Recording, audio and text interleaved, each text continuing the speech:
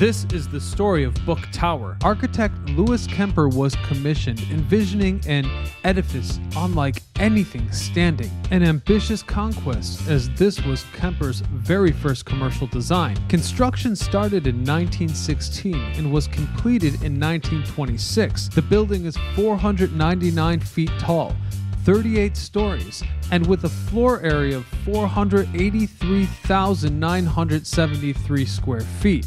Upon completion, it was briefly the tallest building in the city. When the building was completed, the reactions were a mixed bag. Experts agreed the vision was a mess. His decisions had been ridiculed and criticized for not realizing the limitations of designing a structure that tall. Detroit Free Press said that Kemper's designs were dismissed as clumsy, chaotic, corrupt, and hopelessly out of date. Enough said. If you think Book Tower is beautiful, share this video.